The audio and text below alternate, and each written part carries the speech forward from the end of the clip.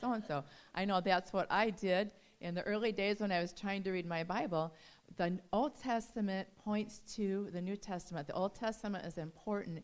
It's filled with important things that are our example things for us to learn from, and many, many prophecies that point toward what God's plan was, which is then recorded in the New Testament after the birth of Christ. So the Old Testament is the part of the Bible that was written before Jesus was born, and its writings were actually completed about 450 years before the birth of Christ. So all these things were recorded in there, and they're extremely important, but the Old Testament was completed about 450 years before the birth of Christ, so it was written hundreds of years before Jesus' birth. And it actually contains over 300 distinct prophecies or foretelling, God anointing a man or a woman of God, a prophet, to foretell and to speak for God and to give a message about what he wanted them to know about future events. So there's over 300 prophecies that Jesus fulfilled through his birth and through his life, death, and resurrection. 300 prophecies. Oops, I went the wrong way. Okay. See if I can get this to do the right thing here. Nope. There we go. So over 300 prophecies were completely fulfilled through Jesus' birth, his life, his death, and his resurrection. Now, several mathematicians have tried to calculate this out. So I am not good at math, but let's see what we can figure out here. One person fulfilling 8 prophecies. So let's start here on the right. 100,000. What comes after 1,000? Million, billion, trillion. Do you know what the next one is? Quadrillion.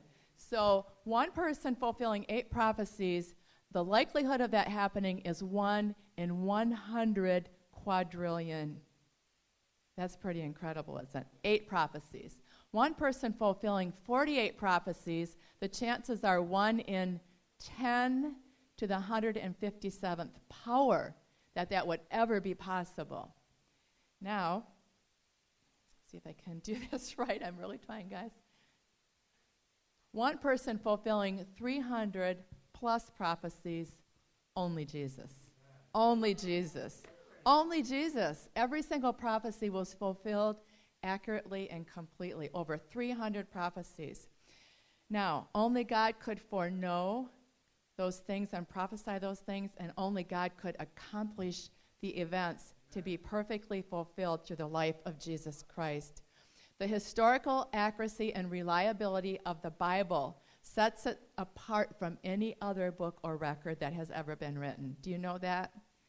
I mean, there have been archaeological digs, and they've found things that support everything in the Bible, but this book is accurate, it's historically accurate, and it is reliable.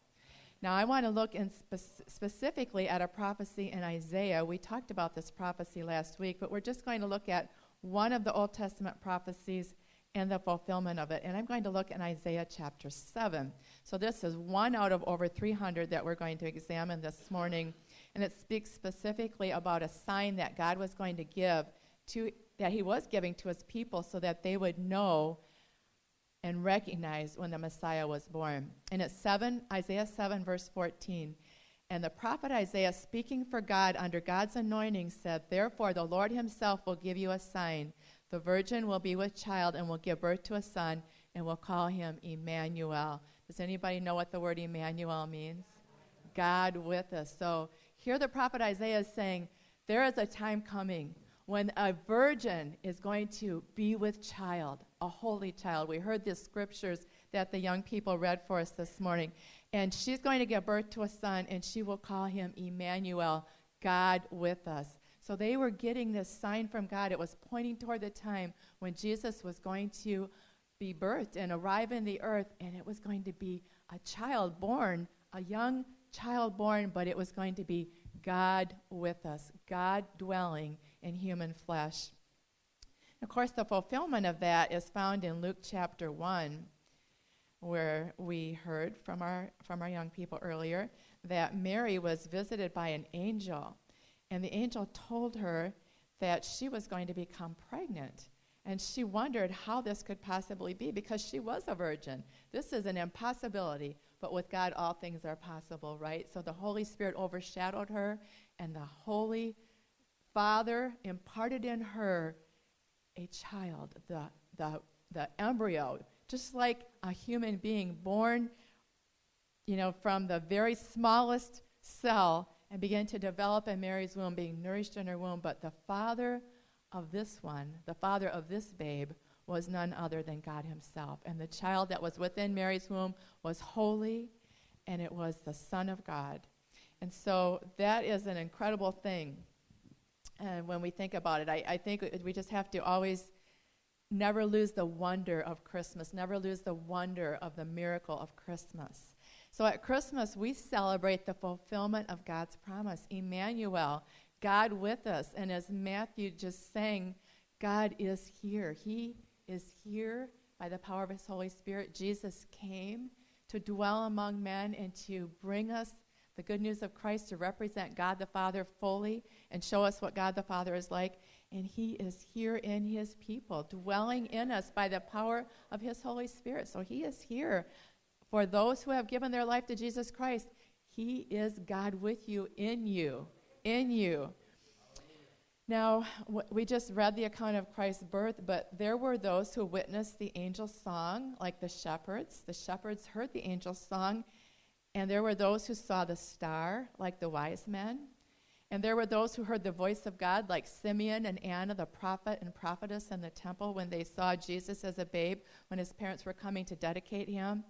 And they all said, surely this babe can be no other than the Son of God. They recognized who he was, and they were in awe of the fact that they had the opportunity to worship, to go to find him. The wise men found him. They followed the star, and they came and they worshiped him. The shepherds came and they worshiped him. Simeon and Anna, when they were in the presence of this holy child, worshiped God and praised God, and they knew that this babe could be no other than the Son of God. But you know what? Many actually missed the coming of Jesus. There were people in that day that looked at this babe lying in the manger in the poorest and most humble of circumstances, surrounded by poverty and lack, and they thought, surely this cannot be the Son of God. This cannot be the babe sent from heaven. So there were those that received him and believed and worshiped, and there were those that said this cannot be the Son of God, and they denied the reality of him. And there's still many today that miss his coming. Jesus said in Isaiah 53:6, we all like sheep have gone astray, and each one of us has turned to his own way. But the Lord has laid on him, on Jesus, the iniquity or the sins of us all. Because Jesus came as a baby in the manger. But really, when we think about it, that manger had the shadow of the cross upon it. Because Jesus came to live for 33 years on this earth and to represent God to the world, to come as God's messenger, as the one who was sent to bring peace to mankind through his sacrifice on the cross. But he also came not just to live, but he came to die, to give his life for each and every one of us. So when we look at the manger, we have to remember that the shadow of the cross was a part of that manger scene. And he came to reveal to all of us the answer to the question whether God loves us or not. If you've ever wondered that, if you've ever wondered, does God love me? Does God know about me? Does he care about me? Am I significant? Am I valuable to him? Does he even know I exist? I assure you that he knows about you. He knows that you exist. He knows your name. He loves you. And the answer to that question, whether he loves you or not, was recorded when Jesus came to the earth and when Jesus went to the cross. And in 1 John 4, verses 9 through 10, the beloved apostle John, the one who sat at Jesus' side and laid his head on Jesus' chest at the Last Supper, wrote this. He said, "This is how God showed his love among us. He sent his one and only Son into the world that he might live through him, that God himself might live through his Son. This is love, not that we loved God, but that he loved us and sent his son as an atoning sacrifice for our sins. I want you to understand that love knows your name. Love has a name, and the name of love is God Almighty and Jesus Christ, and he knows your name. He knows who you are. He has not abandoned us. He has a love that still loves you, even though he knows that you have failed, that you have made mistakes, that you have regrets. His love is a love that does not abandon his children or his creation. He sought us out, and he made a way through his son, Jesus Christ, that gift that was given. Love knows your name, and the gift that was given has your name on it. There is a love that has your name on it. God's love is a love that our soul longs for. Whether you realize it or not, your soul is longing to experience God's love. Your soul is longing to experience forgiveness for your mistakes and your shortcomings, for those things that you're ashamed of, for the things that you wish you could change, for the regrets that you have. Your soul is longing to be at peace with God Almighty, and peace comes through the babe in the manger, through the one who went to the cross. God's love is different than the kind of love that you're going to find in this world. It's not an unconditional love. It's not a selfish love like the love that we find in our culture. God's love is pure. It's holy. It's true. It's without any kind of blemish. God's love is completely pure. And when our souls long for God and for that closer relationship with him, we are really longing for his presence. Not the presence under the tree, but we're longing for his presence. Whether you understand it or not, your soul longs for God because you were created in God's image, and your soul will never find rest until it finds its place of rest in relationship with God Almighty in his presence. That's the only time you will find rest. And you will search, as I did. You will try other things. You will look. You will try all sorts of things.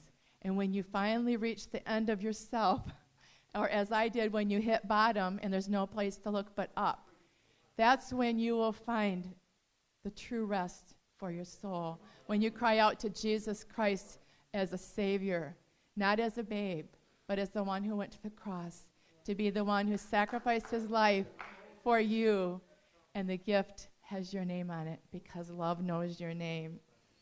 So this Christmas season, as we think about the true meaning of Christmas, I think we all need to ask ourselves an honest question. Who am I placing my hope in? Are you placing your hope in yourself like I was? Are you placing your hope in your own abilities to manipulate life and to sort it out and try to, scramble your way through life?